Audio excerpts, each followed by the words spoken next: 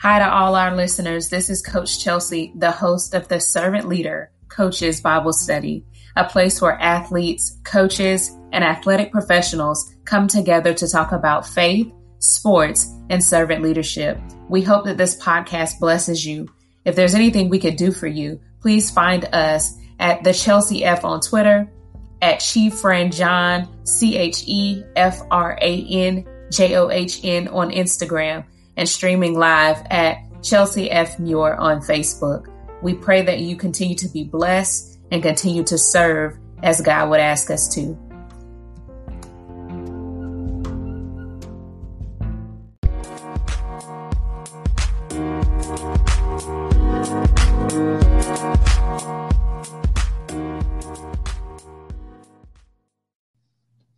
All right, everybody, I want to thank you for joining us again on another edition of the Servant Leader Coaches Bible Study. I'm super excited about this one. I try my best not to ever be biased, but I'm a little biased today because we have on an amazing coach, amazing woman, amazing leader who even in the past just few months, because of a shared group and a shared family that we're in, became like a big sister and a mentor to me. We have Coach Brittney Ezell, the head women's basketball coach of East Tennessee State University, on to talk some servant leadership talk with us today. There's so many things that I could say about her. And every time that I do, she's like, oh, you didn't need to say all that. So I'm going to respect the humility of who she is. But I mean, a gem dropper. And I'm so excited to have this conversation. So I'm going to go ahead and pass the torch to you so you can introduce yourself. And I'm excited to have you on today. And I appreciate your time. So let's get to it. All right. I don't know if my intro is going to have too many gems, but I can't thank you so much for having me on here. The list that you've had preceding me is a tough group to follow. All right. But it speaks volumes about the profession we're in and the platform that we have. And it's really refreshing to see young coaches like yourself and all of your guests be unafraid to share and to be very open-chested and vulnerable and put their heart on display. So as you said, I am the head coach at East Tennessee State University. I'm also a professor in our College of Business and Technology. I teach business leadership for upperclassmen at ETSU. I've been here a while. Prior to here, I was at Belmont University in Nashville. Prior to that, I coached Division II at the University of Montevallo. Prior to that, I coached junior college at what used to be OW, now Northwest Florida State. I got my master's degree at the University of Nebraska. I got my bachelor's degree after playing basketball and softball at the University of Alabama. And most recently, I received my doctorate in education here at ETSU. So best way to introduce me, I am a pretty open book. And I take a lot of notes. So I am a learner. While a lot of people consider me a leader, you have to make sure that those two phrases are synonymous. So that's who I am. There's so much impactful that you said. And, I'll tell people this because this was huge for me.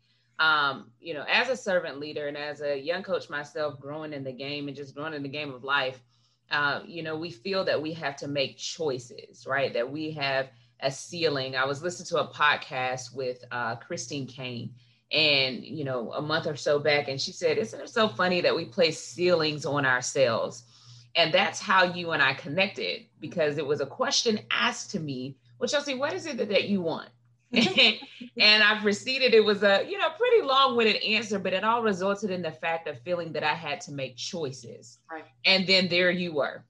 The one that was like, I'm a women's basketball coach and I'm also a professor who says that you have to choose. Right. And for those that know me, I'm a teacher and I'm a coach. And so sometimes we feel that in upward mobility in professions that you have to choose a direction. So I was standing at a fork in the road and you stood there at that fork and said, no, ma'am, let's show you how to bridge this gap.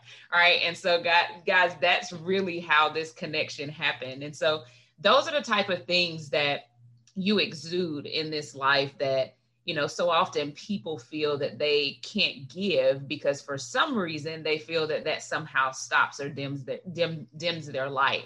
Yeah. So, in being a women's basketball coach and a professor, can you talk a little bit because there's so many other things you do as well, about how you balance your plate, because that was something that was key for me. And I know for leaders and coaches everywhere that's in these times something that we all need some help with. Yeah, we talk a lot in leadership about work-life balance. And I have a little different philosophy on that, Chelsea. I typically lean towards anything that you're passionate about is going to unbalance your life. And it's going to come in different seasons for different reasons, for different periods of time. I try to give myself moments where I can be 100% present. And that's what I want in any endeavor that I look at, whether I'm looking at my day and I've got a speech in the morning, I've got a class that I need to get graded, I need to work on the practice plan, we've got an academic meeting for a student, whatever it is, I try to be present. I am not what you would consider a multitasker. I'm a very honed in, focused person. And I guess that kind of goes to my belief, I can't worry about what's next. It's going to come whether I'm prepared for it or not. I can't worry about it. All I can worry about is putting one foot in front of the other and giving my absolute best to whatever endeavor I have decided to take on right now. And I think during COVID, it's really given me an opportunity to pause as well. Because, as a leader, our cups are emptied every day. We pour and we pour and we pour. And sometimes we're trying to pour from empty cups. So I try to make it a point. The first thing I do in the morning, Chelsea, when I know my day is going to be hectic, this is no joke, I look right in the mirror and I laugh. I do, my reflection notwithstanding. I try to laugh a little bit because something is going to challenge me. And the way I have to take those challenges, I can either be challenged or I can be changed. And I use those platforms to change my way of thinking, to change my approach. And really, I try to use everything that I do as a growth agent. So I don't see a work-life balance for me. Today is primarily work. Tomorrow will be primarily me. And then something ridiculous will happen and it'll disrupt it. And that's okay too. That's okay too. So I think my best advice about balancing is that anything that you're passionate about is going to unbalance you. Find what works for you. What works for me may not work for somebody else. And I don't compare my life to anybody else's. I don't allow them to steal that joy of mine. So my joy is finding my balance that day.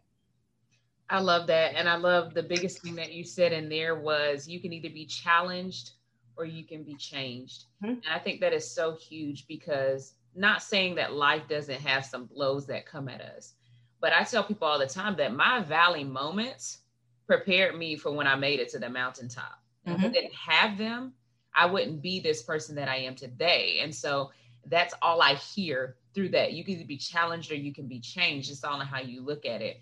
We had Damon West on a couple of days ago, and I cannot wait to put both of you down on the podcast, because I'm telling you, it was one of the same effects that he brings to this call is the same thing you bring to not only this call, but my world, where it's like, well, Chelsea, here it is. We all endure these same challenges every day. We go through these things, but sweetheart, how do you want to take it? Right? Because, and then that one quote right there, that is literally how A, you live your life, but B, that is the first thing that had me like stuck to who you are, right? To the screen. Hey, if you're comparing me to Damon West, I will take that with the, if we're talking about victor versus victim, if we're talking about, what the application of boiling water does, I'm here for it. So I'll take that. You can end the call for me. I'm good. That's all I needed this afternoon. I'm good. Listen, he is indeed the man. He had actually had one of the coaches that's on here, and she'll probably pop on in a couple minutes. She's on like 2 hours behind us, but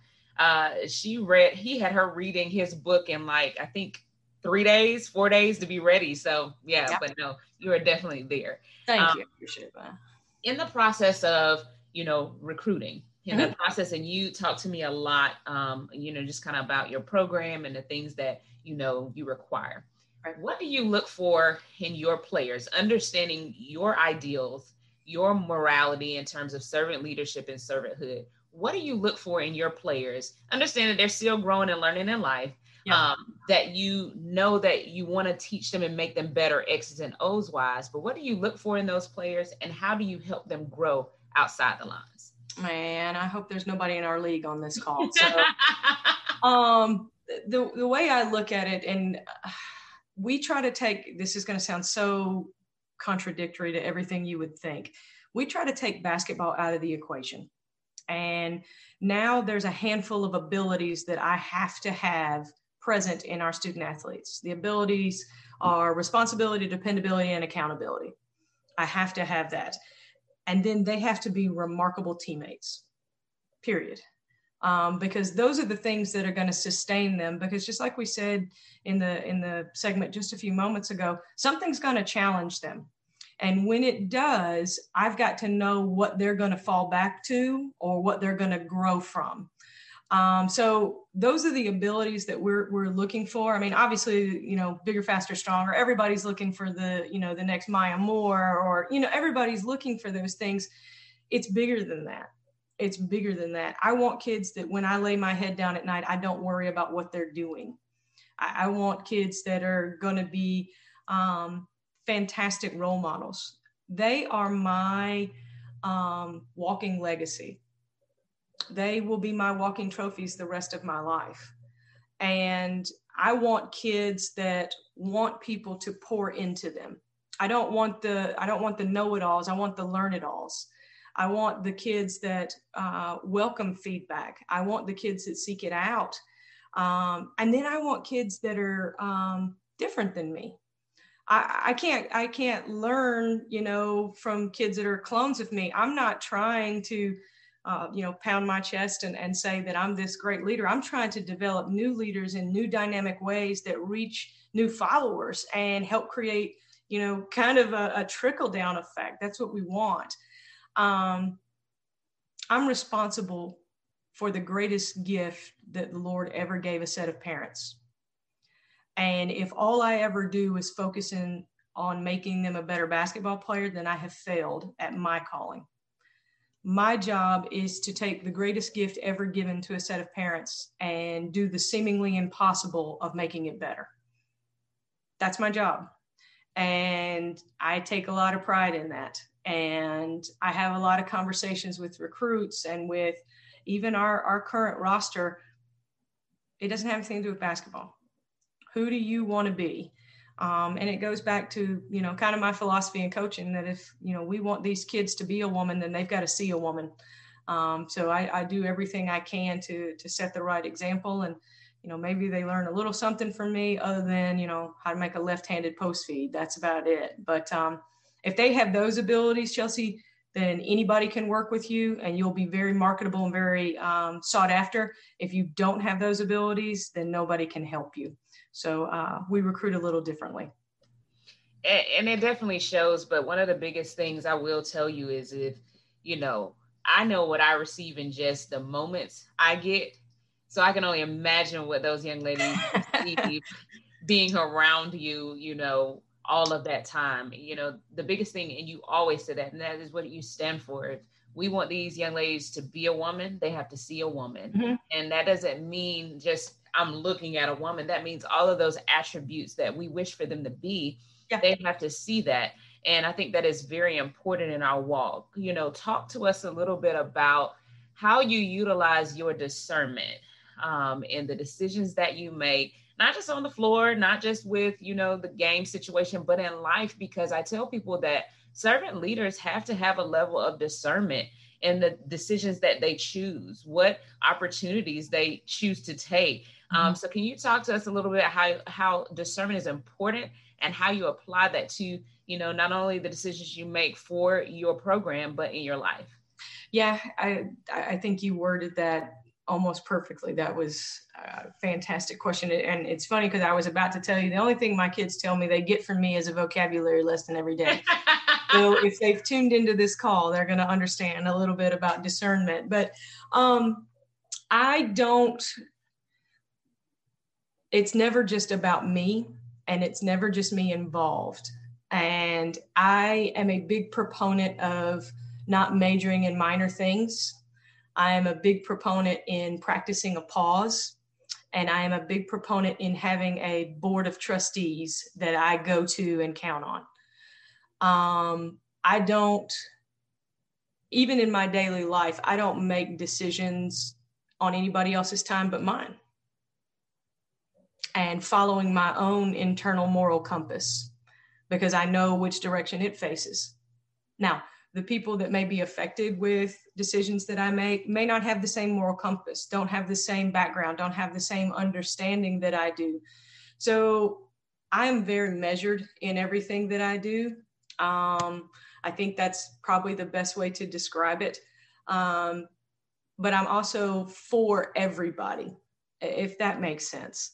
I don't ever want any decision that I make, even when it involves people, I don't want them to take it personally. I'm not making a decision based on you. I'm based on the situation. I'm taking you into consideration, but it's the situation. Right. A lot of leaders will get a little bit hung up in thinking that we're judge and jury. We're not. Mm-hmm. That is definitely not what you want to be. I want to be honest. I want to be fair. I want to own things when I make mistakes. And that goes back to, letting them see a woman. We're going to make mistakes. And they have to see how I handle it. Maybe I've messed up a decision involving somebody on the team or within the program. I have to be the first to apologize and the first to own it. But I think the first thing that I do when I am making decisions, Chelsea, the first thing I do is pause, and then I seek guidance. Whether it's, from something I've read, something I've seen, someone I've talked to, somebody I trust. I don't go into situations saying I know it all. I can't, because if I know it all, then why am I doing this? That's not for me. And then every decision I have to be measured with is my why. Why am I doing this? And when I go back to my why outweighs my worry and my woe constantly. So if I keep my why in my heart every time I make a decision, even if I've failed or stumbled, my intention was pure. And that's what I have to keep my moral compass line to. What is my intention here? And when I use my why to direct it, that's how I help discern my decisions. I tried to tell y'all, okay? So when you're listening, I'm gonna have to start putting a disclaimer out there. Everybody has one, so I have to start putting those disclaimers out there, because when they start dropping, I need people. I'm just sitting here like, my why outweighs my worry and my woe. Mm-hmm. And I think that's huge. Like, I was sitting here, like, it hit me, because so often in this life, we lose our why because of those worries and those woes. And so this wasn't even on my, question palette for you. But I gotta know, what's your why? What's your why, Coach? What's my why? My why is because I want my eulogy to be longer than my resume.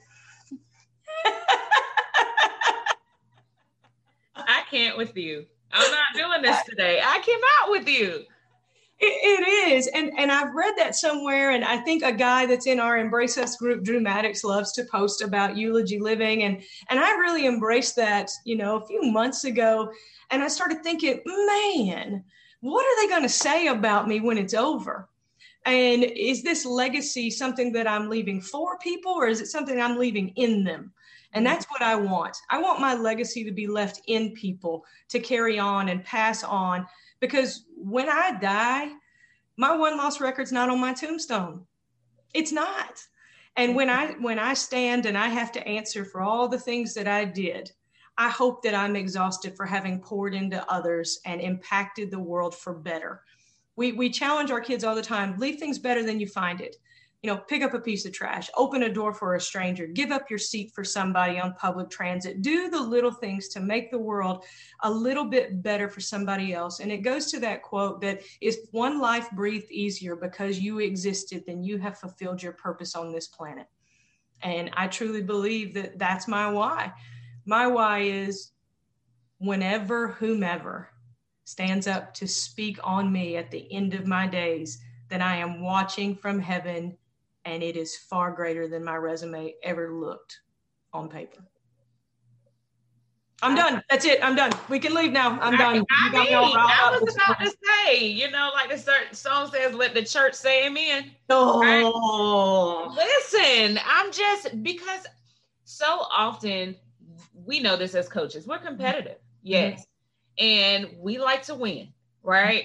But sometimes and oftentimes, which is the sad part, those other intangible things are missing because we care so much about winning.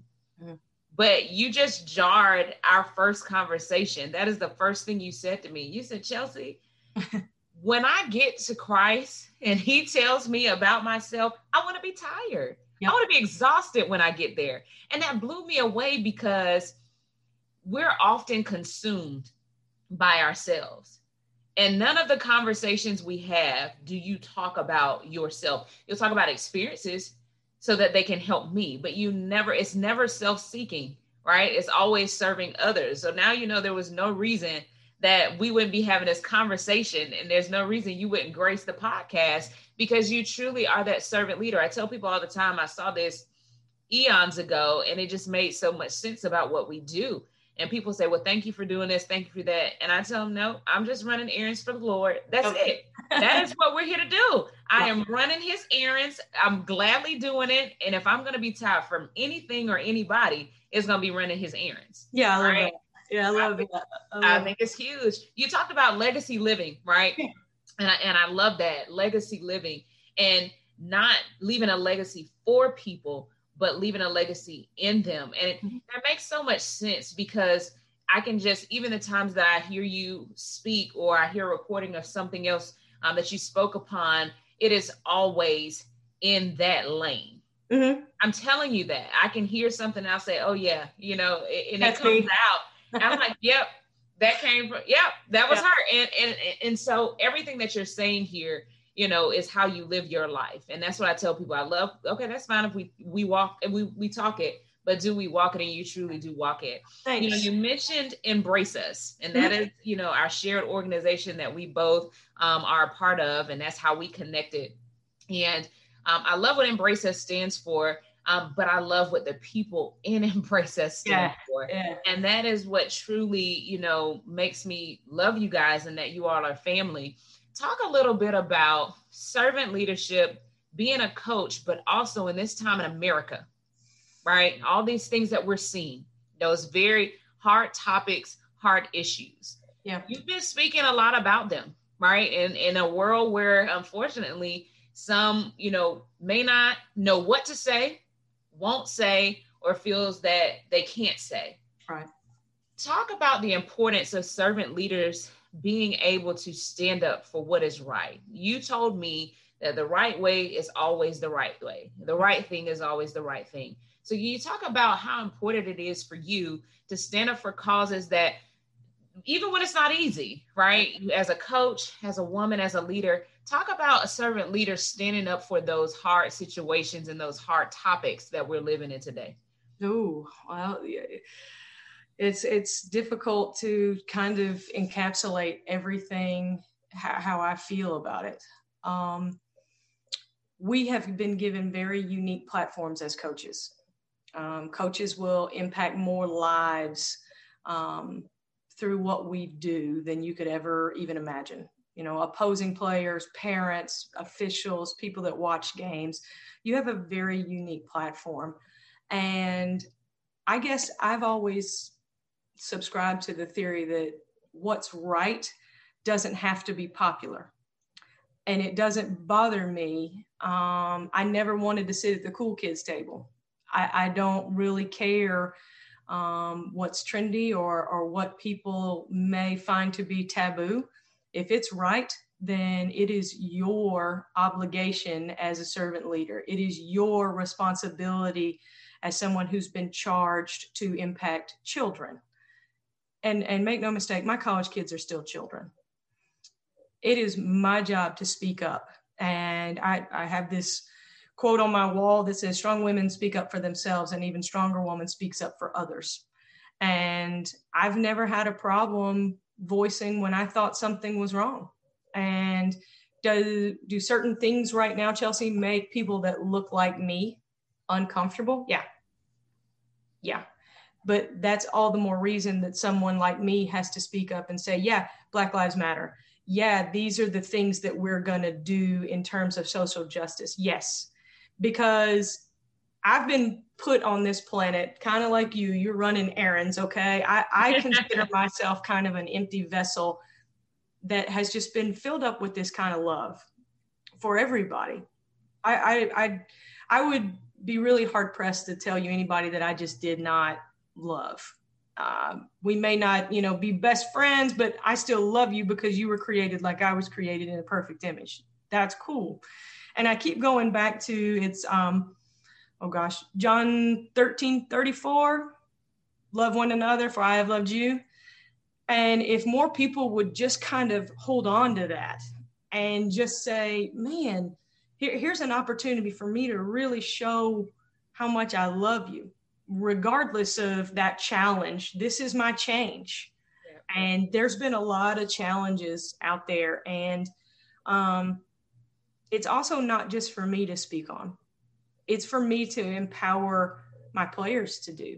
It's for me to empower someone like you to do, because the more we empower others and the more we give others I don't know if it's the okay or the go ahead, but when you empower somebody and you say the most powerful words in the human language, I believe in you, and you tell somebody, hey, I believe in you, and I think this would be really powerful coming from you, you free them up to speak their truth. And that's all I try to do with our players. It's what I try to do for myself is what is true, what is good, what is right. And I try to be the voice of reason oftentimes. Coaches, we manage chaos. We do. Yes, we do. We manage chaos. And there's been a lot of chaos in our world. And, you and I had a conversation when I was so worried about the election. Yeah. And you told me that you heard the voice telling you, I got this, don't worry. Yeah. And you have no idea what that did for me that day. I mean, because I worry, and not in a way that, I'm going to paralyze myself, but I worry that those platforms and those things that I'm trying to provide my kids are going to go away. Right. And I can't let that happen, because I love my people. I love people too much. And until people who look like me and people who are in positions of power are as impacted or as outraged about certain things, nothing will really change. So my job is to be the continual reminder that, hey, we've got bigger things here than just winning the conference. We got to do more. I don't think anybody worth their salt has ever woke up and said, I got to do less. I got to do more.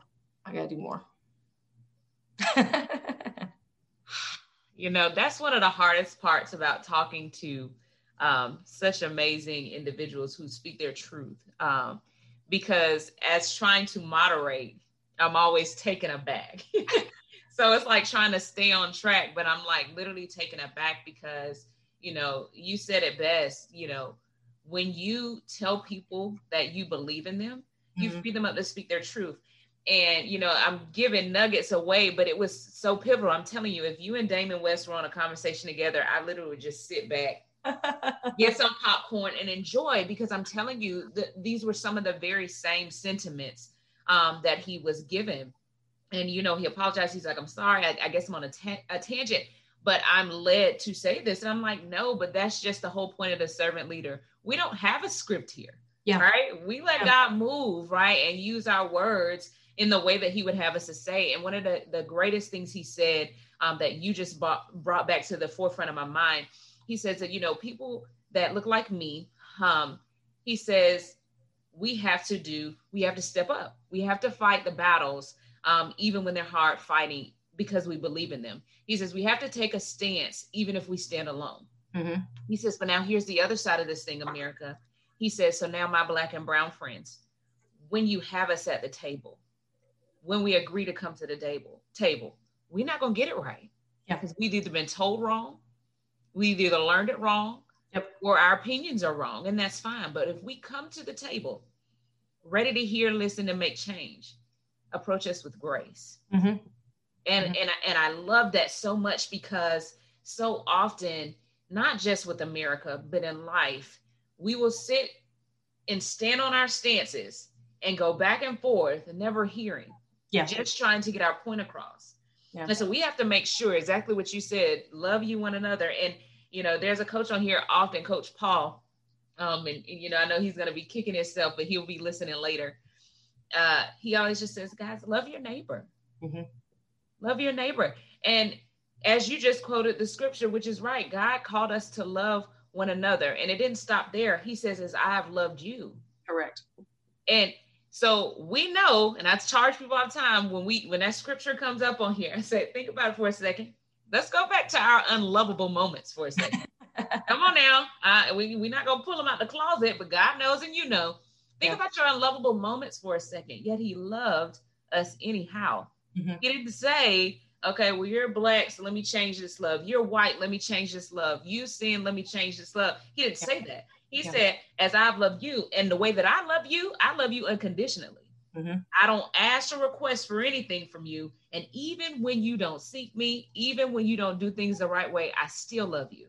Mm-hmm. Mm-hmm. So if the same man who made us and created the doctrine for us to follow, would he really be okay with us not loving one another simply because of the skin that he gave? No. And part of that too, Chelsea, is a lot of people that, like you said, they stand on their opinion. Yeah. And my feeling on this is I don't have opinion on other people's opinion. All right. If that's what you're going to do, then do your thing. But what I've found about people that stand on those things, and when you ask them about their unlovable moments and you directly speak to them from the word of God, and you recognize, and it's the faster you recognize this, the better off you'll be from beating your head against the wall. Those same people have found religion. They didn't find God. There you go. So they found a church that they call home, but they didn't find Jesus. Come on. Because if they did, then they would understand that his teachings were universal. They were unisex. They were unicolor. There was no differentiation between people. There was not. And I said it before, and I catch so much grief for it. I said, look, let's just throw it out there. Jesus was a brown man. Jesus was not blue-eyed and blonde-headed. Okay? So, and we can talk about skin tone and close to the equator and how people moved and migrated. Learn a little bit. Right. But when people will start espousing different views that really kind of tilt and twist and take things out of context, then I simply just recognize the fact that they think they've found religion, but you really haven't opened your heart to Jesus. Yeah. And that is between you and you. And my players will tell you, I don't quote scripture to my players. Yeah. I am very leery about doing that. I think you can probably tell what I believe by just how I talk in general. Yep. You don't have to be a biblical scholar to be a servant leader. You don't have to understand everything that was written, because Lord knows if I tried to read Leviticus one more time, I'm going to bang my head against it. But if you live your life in a certain way, if you live your life in a certain way and your heart is in the right place, then people see the Spirit move in you. And that's all you can hope for. I don't have to tell people how many times I go to church, because sometimes I go to Holy Mattress of the Box Springs with Brother Pillow and Sister Sheets on Sunday. I'm on it. I got no problem with that. And when my mom would ask me about it, I said, Mom, look, I am just being still. And I know that he's God. I'm just being still. Leave me alone. You know? Yeah. It's not where you go. It's what you know. Come on. And it's not necessarily what you know. It's who you share it with. And I have my own relationship that matters to me. And I hope people can recognize that relationship by the things that I do. But, staying on your topic of the difficult conversations, break it down. Mm-hmm. Break it down and be real about it, and check yourself for your own biases and your own ingrained thoughts about people of different color, people of different gender, people of different life choices. It is not for me to judge. It is for me to love. And the best part for me, though, it is for me to try to understand, because I am so inquisitive about what makes other people tick. That just, like, I ask people all the time, how did you get to that? Like, tell me how you deduced that, because I am fascinated. Yeah. And then once you tell me that, I can figure out kind of, is this conversation going to go anywhere, or am I going to just draw a circle on the wall and beat my head into it? Right. So, you know, make sure when we're talking about all this stuff, and I get so tired of getting on social media at times, and people are espousing scripture or saying this, that, and the other, and it's really kind of sad to see. I don't want people to find religion. I want them to find their own way with Jesus. You know, and it's so amazing when you say those things, because I can tell you wholeheartedly that is exactly the way you live your life. And I tell people all the time, you know, servant leadership, we see it everywhere, right? We could Google it. It's multiple books. It's conferences, all of those things. But just like love being an action word, servant leadership is an action word. We can throw it around all that we want to. Yeah. But if individuals don't see us walking in it, right? You know, they see our fruit. And I tell people all the time, I'm not here to try to tell you, I don't have to tell you what I've done. I don't have to tell you, as long as I am bearing the correct fruit and doing those errands that I speak about for the Lord, that's it. And you know what? Those people that truly are seeking his face, those people that truly want to know more, they're going to feel it. Yeah. You're going to see it immediately. You know, some of the things that just piggybacking on what you said, I tell people things that I've done, but it's usually things that I've done wrong. Yeah. And here's where I've messed up. And here's where, in retrospect, I'm going to try to prevent you the pain that maybe I went through. Yeah. I don't necessarily feel the need to share my successes. Those kind of, you know, those are easy to see. Yeah. I want you to see the lessons that I learned through the hard part, through the messy part, through the part that nobody, you know, really wants to endure, but we all do. And, you know, how I came out of a dark place and re-engaged my life. Like, I want to prevent anybody from having to go through anything that is painful. Yeah. You know, and I don't know, I guess that's the protector in me. You know, the first thing that I tell our players, my absolute first job as their coach is to protect them. And sometimes that's from themselves. Sometimes it's from outside forces. Sometimes that's from lack of knowledge, but I have that about me, that I feel a very strong need to protect. And sometimes the best way to protect is to profess and let people know, hey, I've been there. You don't want to do that. You don't want to do that. Trust me on this. Okay. I took that bullet. You don't want it. You don't want it. So my successes will speak for themselves. Somebody else can talk about that, but I can tell you all day about my failures if you want to talk about them. I'm okay with that. And let me tell you, our scars, I tell people all the time, our scars are beautiful to God. Mm-hmm. You're going to see me lather up some cocoa butter on them, okay? Because I am a fair-skinned sister, so I can't have them looking all crazy. But our scars are beautiful to God.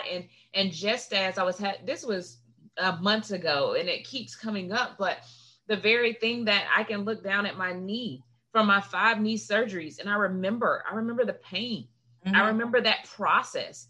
But all of those things, as I told you, those valley moments, they remind me of where I came from and how hard I can overcome things from those valley moments in my mountaintops. I can take a look at the scars where a rib was removed from me, right? And then I remember all those hard things, but then I remember who kept me. And so as I was talking with coaches before, and I said, how can I tell a person that God's a healer? I can say it with my words, but oh, what a difference it makes when I tell them of my scars and of my testimony. Mm-hmm. And so often in this world, we hold things close to our vest because it's like, oh, I don't want people to judge me. Oh, I don't want people in my business. but the freedom that others can unlock are in our stories. Yep. And that is exactly what you just said. So I'm with you. And Yeah. even if they take that road that we tell them not to, at least you have a road map of what happened when I traveled down there. So absolutely. And I'm with you. I'm scarred up from playing ball, but I do have a heart that's held together with Band-Aids. Come on here. And we all have had something that has damaged us internally, and we've covered that up. And what did you cover it up with? Well, the great healer. He put a Band-Aid on it and kissed my boo-boo and made it better.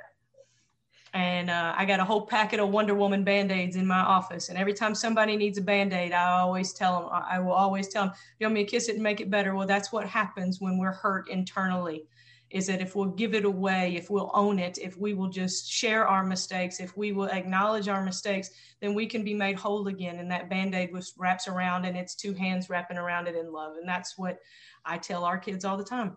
I've had holes in my heart before. I've had scratches, I've had scars, but they've been healed with two hands that put a Band-Aid on it and said, you are still perfect and you are still loved, and I am still right here with you. So keep walking. So get you a pack of Wonder Woman Band-Aids. All right. I'm gonna go out and get those this weekend. I got it. Dollar Tree. I can tell you the aisle they're on. I love them. Keep them in stock. I think that's so amazing, right? And I tell people the perfect picture of who we try to be. That's the reason why people, as you said, that religion. That's why people have a hard time trying to find God, because of this pristine picture that we try to paint. But the very deliverance in those, the very roadmap that leads them to his face, is us just walking our truth in those stories of those Band-Aids of how he held me together, right? Well, I mean, you think about the broken people that have been hurt by the church, and then they turn their back on God. God didn't hurt you, sweetie. The church did. Yeah. Man did. Yeah. You know, people that manipulated what you were created to be did. Yeah. And that breaks your heart. That is hard to swallow. And so I struggle, and my entire family struggles a lot. When I get people that profess to me, oh, I'm this, that, and the other, I'm this Christian, and it kind of goes back to my mama's phrase. When I used to tell my mama that I was grown, my mama would always tell me, grown people don't make announcements. Grown people just handle their business. Ooh. Come on, mama. So when you have to tell me and I can't tell, we got problems. Yeah, you can write that one down, put an R around it and circle it. That was right. Yeah. I saw you write that one down. When my players do it too, they'll, Coach, I'm grown.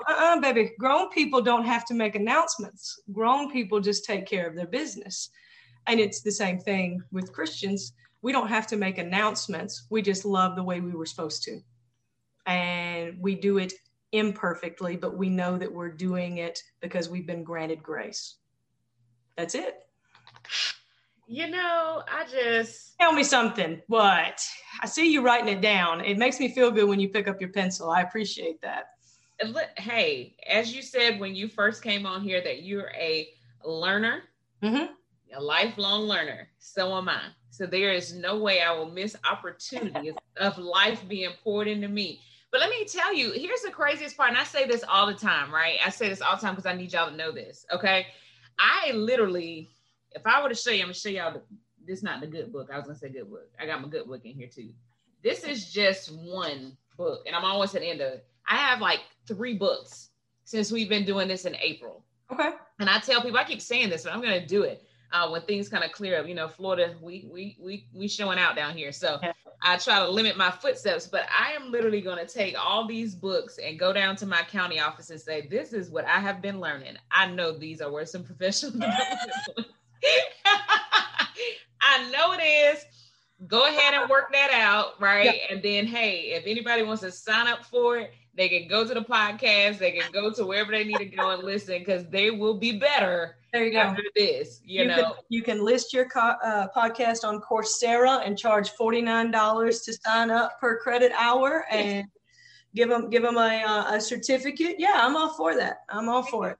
I'm with it. You know, I just think that's huge, because it hit me and stung me in a different way. One, because I never heard it. So shout out to your mom, because that was amazing. Way to go, Denise. Denise is the best. Mama Denise, you are awesome. Thank you for that one, because I'm stealing it, okay? I always give credit, but I will be saying it. But it's so true, because people say that to me all the time, and I never formulated it in words. But it's like, well, you didn't tell me that. Well, why didn't you tell me? I didn't know you were doing that. And it's like, it's not personal. It's not. It's just legit. When I am running those errands for the Lord, my main focus point, and I have tunnel vision on doing what thus said the Lord. That's it. So it's like, don't take it personal, please. I am just trying to please my man upstairs. There you go. If I can do that, then I'm at peace. Yeah. You know, and I think that's a true place. You know, I was reminded of Coach Chris. He's on here. And when we talked, and I cannot wait to air that conversation, but it was something you said that reminded me of our conversation. He said, you know, it's not my job, just like you said, to quote scripture to people and Bible beat and do those things. It's just my job to live in that. But what happens is people recognize there's a difference, and then they want to know what is so different about them. And then at that moment, then it's my job to then tell them. Absolutely. And I was like, yes. And so I kept flipping and hearing that in my left ear as I'm talking to you through my right ear, hearing from Mama Denise quotes. Y'all, I'm telling you all, y'all are something else. Yeah. Well, if you had Chris on here, Chris and I got partnered up with Embrace Us with the connection. And after talking to Chris, we talked maybe 10 minutes. And I've been researching him and obviously researched you. And after we've had several conversations, I told Penny it aligns so much with why I wanted to be part of the organization and why I do what I do. Yeah. I want my life to empower someone else to live their best life.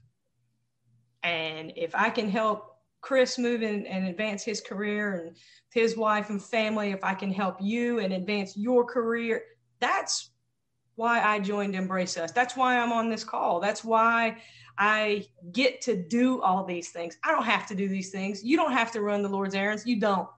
You get to. Yeah, there it is. Yes. You get to. And you had a choice. I had a choice when you said, hey, can you be on the 21st or that? I could have very easily said, nah, I'm good. And everybody can, but I want to just keep pouring and pouring and pouring, because so many people, starting with my mama, poured into me from such an early age. And I don't think it's fair to hoard knowledge. I don't think it's fair. I think that's when knowledge dies, when we hoard it. I think knowledge is for us to gain.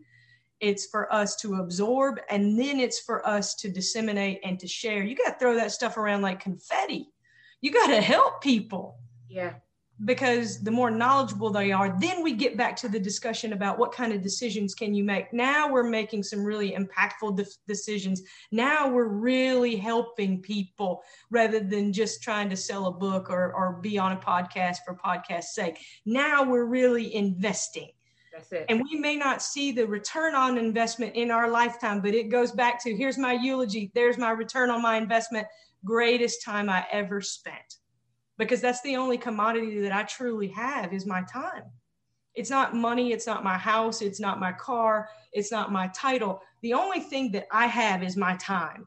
Yeah. And I get to choose. I get to choose every day. What do I do with my time? Do I invest it? Do I waste it? Do I share it? Do I hoard it? It is my only commodity that I want more of every day. I want more time. I want more time, because from the moment we were born, our hourglass was flipped over. And we do not know how many little grains of sand are left on this, beating heart that's inside of your chest. You don't know. So if you're hoarding time, if you're hoarding knowledge, and you're not willing to share, and you're not willing to put yourself out there, then you are just taking up space, and please step to the side, because the rest of us are trying to run this race, and we're trying to get as far as we can with the amount of time that we've been given on his plan, not ours. And that's all I want. That's all I want. Back in the old country churches where I grew up, right about now, my shoe would come off and it would be thrown at you. I'm just going to go ahead and let you know that right now. Okay, you'd be ducking. Okay, if we weren't virtual, you would be ducking right now. but I mean, that's self-explanatory within itself, and I think that's why, as our kids would say, we vibe, our vibe, your vibe has always been different to me. It stands alone. And I can, as the kids say, I can rock with it, right? Because that's what I saw in you, right? It's almost like, somebody finally gets it. It's never about me.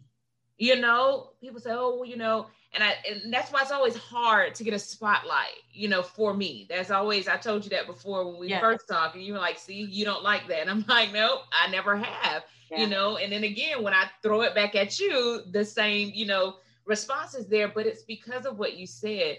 We are so busy running that race. We know that time and life, it's been given as a gift, but we don't know when that eulogy will then be read. We don't know when that time comes. And so it's like, I'm here and not have to get to.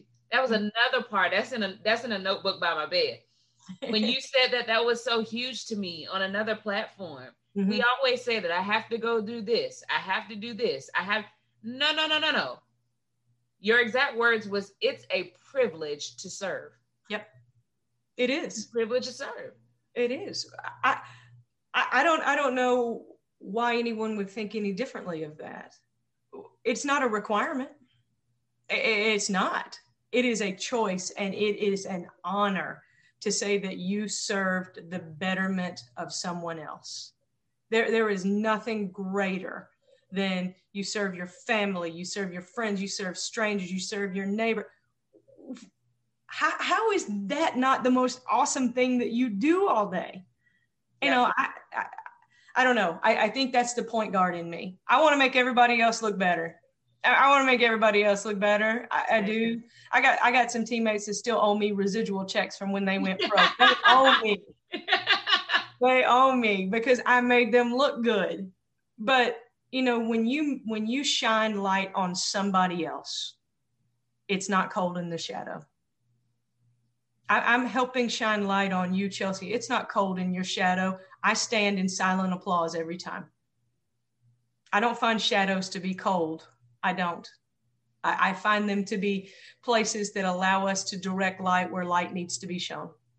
And I'm okay with moving in that darkness so that I can share my light and cast it on somebody that really needs it and has a platform that can be beneficial to more than just me. It's not about me. And when it is, I got to check myself. I got to check myself. And it is really easy in our profession to pick up an ego. It's really easy for us to listen and to all the accolades or the pat on the back. But let me tell you something. In the 21 years I've been coaching, I hadn't missed a shot. I don't get to take them. Yeah. When our team wins, that's my kids. When our team loses, that's me. Yeah.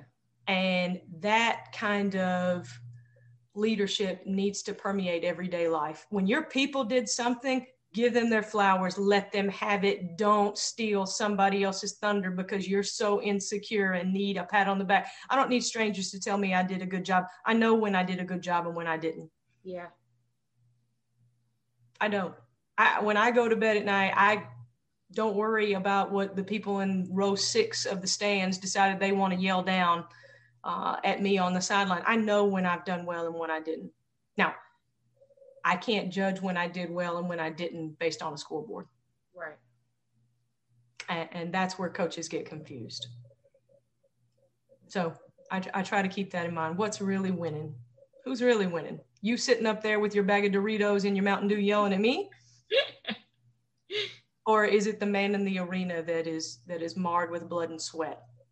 Yeah. That is giving their best effort, knowing that no matter what you do, you will never please everybody. I'm not trying to please anybody on this planet. Except Mama Denise. Mama Denise. That's it. I'm telling you. And Coach, and now you all see, right? You can only imagine when the phone calls, the FaceTimes, you have literally opened your heart to me, your resources to me in such a servanthood way. And I guess that's why it's one thing to have a conversation, interview someone, and you're learning about them. And I'm still learning about you, but it's another thing having a conversation and it's pretty much fact-based evidence that we're talking about here. And so when I hear you speak about, you know, the things that you consider important to you, what you feel your life's meaning is, and you give these nuggets, it's like, yeah, well, I can show the tangible evidence. When a week ago this, 3 weeks ago this, and that is, I stand in amazement. You know, it's so funny.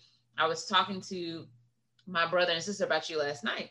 And I actually said something. Here's the thing, you all.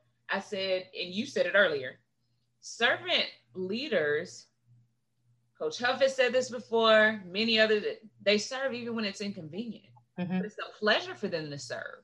So why dare I chase anyone when those true servant leaders, they know the bigger picture? Mm-hmm. You know, and some people say, well, I didn't know, Chelsea, why didn't you post this? Why didn't you ask that? I tell people every day, I say, sweetheart, the speakers aren't my decision. Mm-hmm. I consult God about everything that I do. This platform is not mine. Mm-hmm. I'm the vessel he's using. Mm-hmm. Okay. And then my little caricature back there, fine.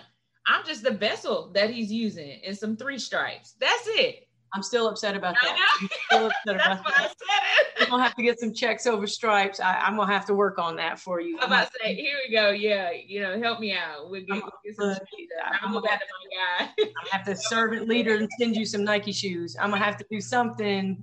I just can't do it. I can't do it. I love it. You're putting me in a contractual conundrum. I am upset right now. I'm telling you. Listen, the biggest thing here, and I tell people this all the time on this platform, and we talked about it a little bit already, but it's the staple on how we close this thing out. Servant leadership are 2 words that we hear all the time, right? Some definitions of it, as the kids say, I can't call it, right? Yeah. But every single day that you all servant leaders come on, I am on a mission to create the longest, fact-based, evident, truthful definition of servant leadership that strings from you all. You are now speaker number 90. All right. 93. I might say 94, but you're 93. All right. And so I'm on a 93rd element of the definition. Okay. To Brittney Ezell, what does servant leadership look like to you? What does that mean to you? That's not fair. I don't know all the other answers. I'm gonna sound redundant. You won't. I'll find the one thread that changes. Everybody thinks that. What does servant leadership mean to me? It is a labor of love. That's all it is. If you love enough and you care enough, then the servant word, you don't even think of it like that. I don't define myself like that.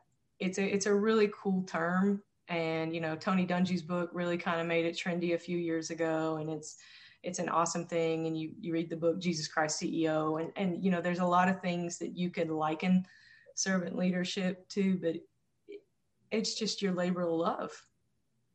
Do you care enough to give of yourself and who you are and what you have? I mean, everything else it's all kind of fleeting. If I were able to give you a piece of my heart, that's my labor of love, and that's servant leadership. And yeah, kind of cheesy. No, it's not. And is it unique? Compared to what you thought, it is new. See, that's the PG mindset. I'm a point guard too. That's the PG mindset. Regardless of what we believe, we always carve a new path. I got to make a bounce pass through the legs right here because I definitely couldn't get over or around anybody else. So I got to think through this one. My mother was a servant leader from the moment I was born. And she was divorced when I was a kid. I was 6. And I watched my mother work 3 jobs. My mother crawled under houses for TVA. My mother taught aerobics, and my mother ran a tanning salon. And my brother and I thought it was a huge deal to get a Domino's pizza on a Friday. My mom remarried the man that I call dad now. And she went back to college when I was in middle school and graduated top of her class, became Educator of the Year in Williamson County, went to TSU and got her master's degree, became a vice principal, then a principal, then the assistant superintendent of the #1 school system in the state of Tennessee, and just retired after 29 years. My mother knew every student by name. She knew all their families. She knew all their stories. I can't tell you how much she sacrificed of herself in that 29 years for those kids. So if I am a fragment of a fragment, as much of a servant leader as my mother set the example for, then I will have done my job on this earth. She lives as a labor of love. Mama Denise, I'm a fan. I'm going to meet you when this COVID passes. You will. But I'm indeed a fan. And it speaks volumes, because you being that fragment of a fragment, it gives me a eye-opening picture into who Mama Denise is, because she made you. So I'm telling you, it's at this point now you see why Brittney Ezell is a servant leader. Why I look up to her as much as I do. But more than anything, why you are successful in so many facets of your life, because you know why you're here and who you do it for. Mm-hmm. And in none of this conversation and in none of the elements of your life is it about you. No, only when I mess up. That's my fault. That's it. And that's okay. I wasn't put here to be perfect. I was put here to try. And that's all we can do, is we can all keep trying. I mean, what a weird place we would be is when we were babies and we learned how to walk. We fell down the first time and just said, nah, this isn't for me. It's ingrained in us to get up and keep trying. And we have to continue to do that as adults. You're going to fall down, get up and keep trying. And eventually you'll learn to walk, and then you'll learn to jog, and then you'll learn to run. And then once you run, sky's the limit. The path is out there. You just got to chase it. Folks, there y'all have it. Plain and simple. And the greatest part about this is this conversation will always continue, because I have a front row seat to anything and everything that you want to pour. And when I tell you, I'm not wasting a drop. Okay. I appreciate that. I will, I'm going to drop my cell phone number in the chat. Okay. Anybody that's on the call that I can help, or you need anything, or just let me know. I'm happy to help. And I need everybody on the call to be thinking about Chelsea's basketball team. They are trying to cover up a big hole at the point guard position, and you all understand that point guards are important. Oh, and keep her uplifted in your thoughts and prayers, and definitely her team, because they are going through it, and they will get out the other side because of her leadership. So keep her in your thoughts. See, always about someone else. I appreciate you so much. Thank you so much for being here today. One of the things I always say is even something you touched on today. Time is the one thing, right, that we don't get to judge how much of it that we receive, right? But we want to make the most of it. But time is also something that once it's given, we can't exchange it. We can't go back, rewind time. So I thank you in the midst of everything that you do, that you spent this time with me today, and not just today, anytime that I need you. So thank you so much just for being here. Thank you for what you do. Sure. I appreciate you. I appreciate that. And I will share your thank you with my staff, because without them, I wouldn't have been able to sit here today and just have the time and be comfortable. So to Brittney, Liberty, Autumn, Mandy, and Dakota, if you guys are watching, thank you guys. If you're not watching, I will thank you in person myself. I appreciate it. And if they're not, they'll hear you later. And when you hear that, hear me and hear this. I appreciate every last one of you all for what you've done for me personally and what you do as servant leaders yourself. So shout out to you all. Thank you. Y'all are dope. So if If you guys don't mind, we're going to say a prayer really quick. Heavenly Father, we just want to thank you yet again for another time and another hour to get better, Lord God, to be better, Lord God, to highlight what you call us to be, servant leaders, not for us, not in our own definitions, Lord God, but in the illustration that you've designed for us. You have been the first, the only, the best, and the model servant leader. And I ask that you just help us to continue to follow you, Lord God. You know the point of need of anybody that is currently on this call, anybody listening, and anybody that will listen once it's published. I ask that you meet them at their point of need, Lord God. You said where 2 or 3 are gathered in your name, you'll be there also. So show up, God. And when you show up, Lord God, let them know that it was you and you only, Lord God. Help us to be able to decrease so you can continue to increase in our lives, Lord God, and just continue to hold us in the heart of your hand. In your son, Jesus' name we pray. Amen. Amen. Thank you so much. I appreciate you. I know that you got a lot of other things to get to, so I'm gonna let you get to it, but you know you're gonna be hearing from me soon.